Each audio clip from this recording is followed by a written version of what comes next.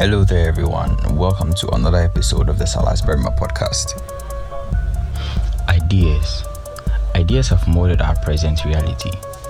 All that we are aware of is as a direct result of an idea or a thought had by somebody which went through a rigorous trial cycle to be acknowledged by the parts in the general public.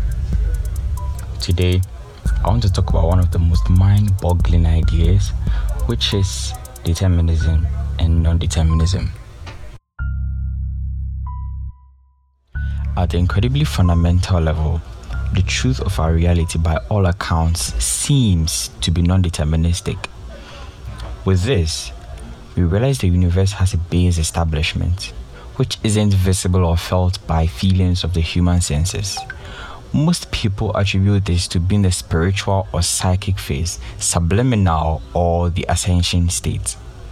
Then the external piece of the universe, which is the user interface, also seems to be by all accounts deterministic and can be repeated or predicted and even simulated. Nevertheless, all of these conditions of what compels up reality or makes up reality for the most part will overall be weaved with each other. Both of them seen by all accounts to be having two properties of being deterministic and non-deterministic all at once.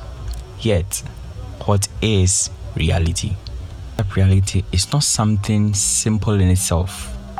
It's made of two overly jointed parts, like the tree of the knowledge of good and evil in the Garden of Eden, which appears to be separated from each other, yet in reality isn't every bit of relevant information to an account of its nature.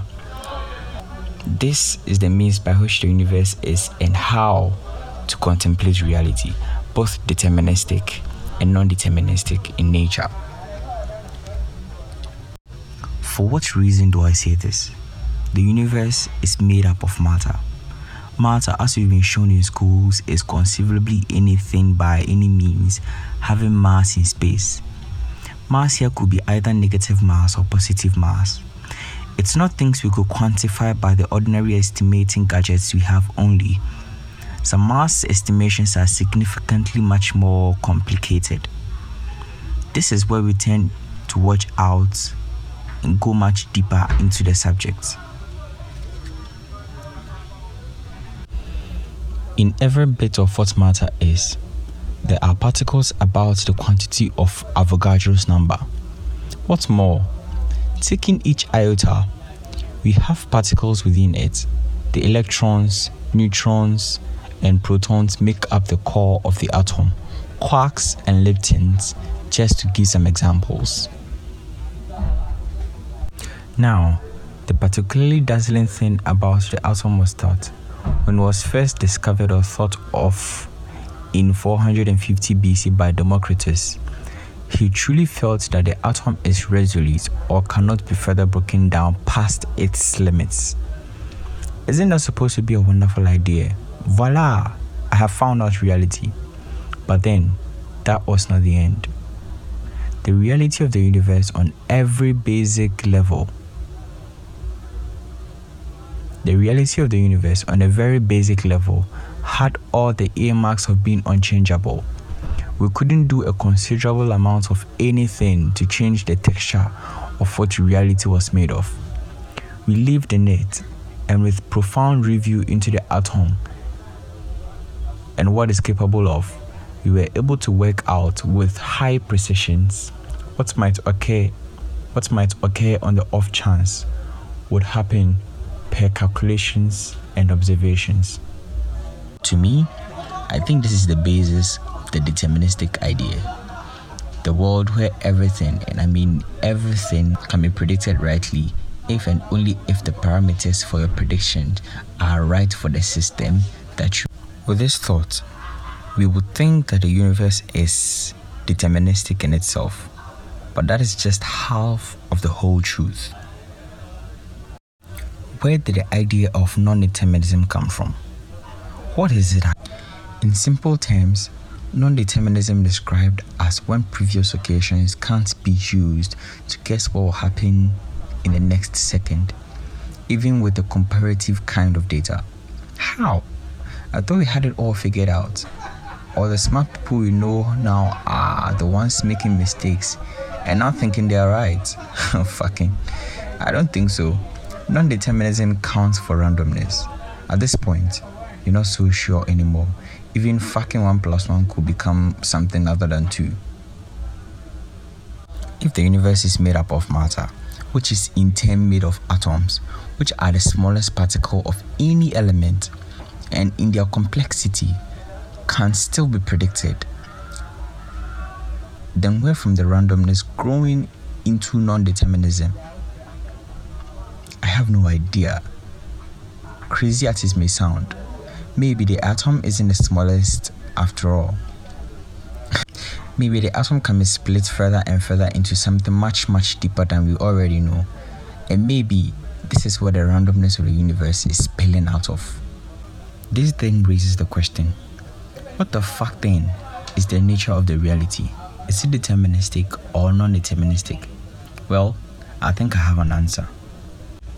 Reality, as I already said, isn't what we see. What we see and experience every day in our lives, it's just the user interface. The user interface is to help humans to interact with the physical world and to get exactly what we need. The interface provides an option to create something that we want in the light of past events. It must be within certain limits to disallow certain uncertainty from springing up. That is the reason we have rules and regulations in our society, our order. Without the user interface, the whole universe will fall into chaos and doom. That is what the physical universe seems so deterministic. Just so you can interact with the physical world without thinking about the nitty-gritty of what it's made of, so you could live, survive, and procreate to march evolution as a collective whole into a much more perfect state where our minds can comprehend other truths about the universe, of which we're so limited in our cognitive capacity to comprehend or understand. The true nature of the universe is the non-deterministic part, and you're not supposed to know us yet because it's ugly and very chaotic. So as humans, as people going about our day in activities, what do we have to do with this information? How should it impact our lives to evolve our instinctive behaviors and to master ourselves to live the best out of what we have? Indeed, we really need to master the idea behind determinism. We have to move with a clear and set goal, with significance. The failure of one to move without the ability to plan and set standards for his life makes reality really terrible, discouraging, and revolting for you, which in itself is something worth being thankful for, since it should move your psyche to see the universe in a manner that is reasonable and helpful for yourself and for anybody living in it. That is probably one of the ways we develop as a race and as people. If you want people to do something, either for you or for themselves or for the human race, you need to give them a reason to do so. Humans do things only when they see a sense in it.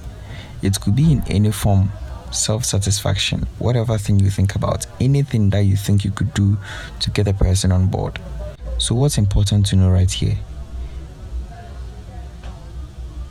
You need to get to know people, at a personal level at least. You need to study humans to know what makes them tick so that you could associate with them, or so they can get interested in you and like you. That's why relationships are important and it's a fundamental necessity for life. Give people undeniable reasons to do things or act. Be curious, ask questions, don't be shy. Be confident, move calculably and with intent. Let everything you do carry or flow with intent, no matter how small or obscure or vague or meaningless or foolish it may seem. Continue to do it, and you'll master the deterministic world sooner or later.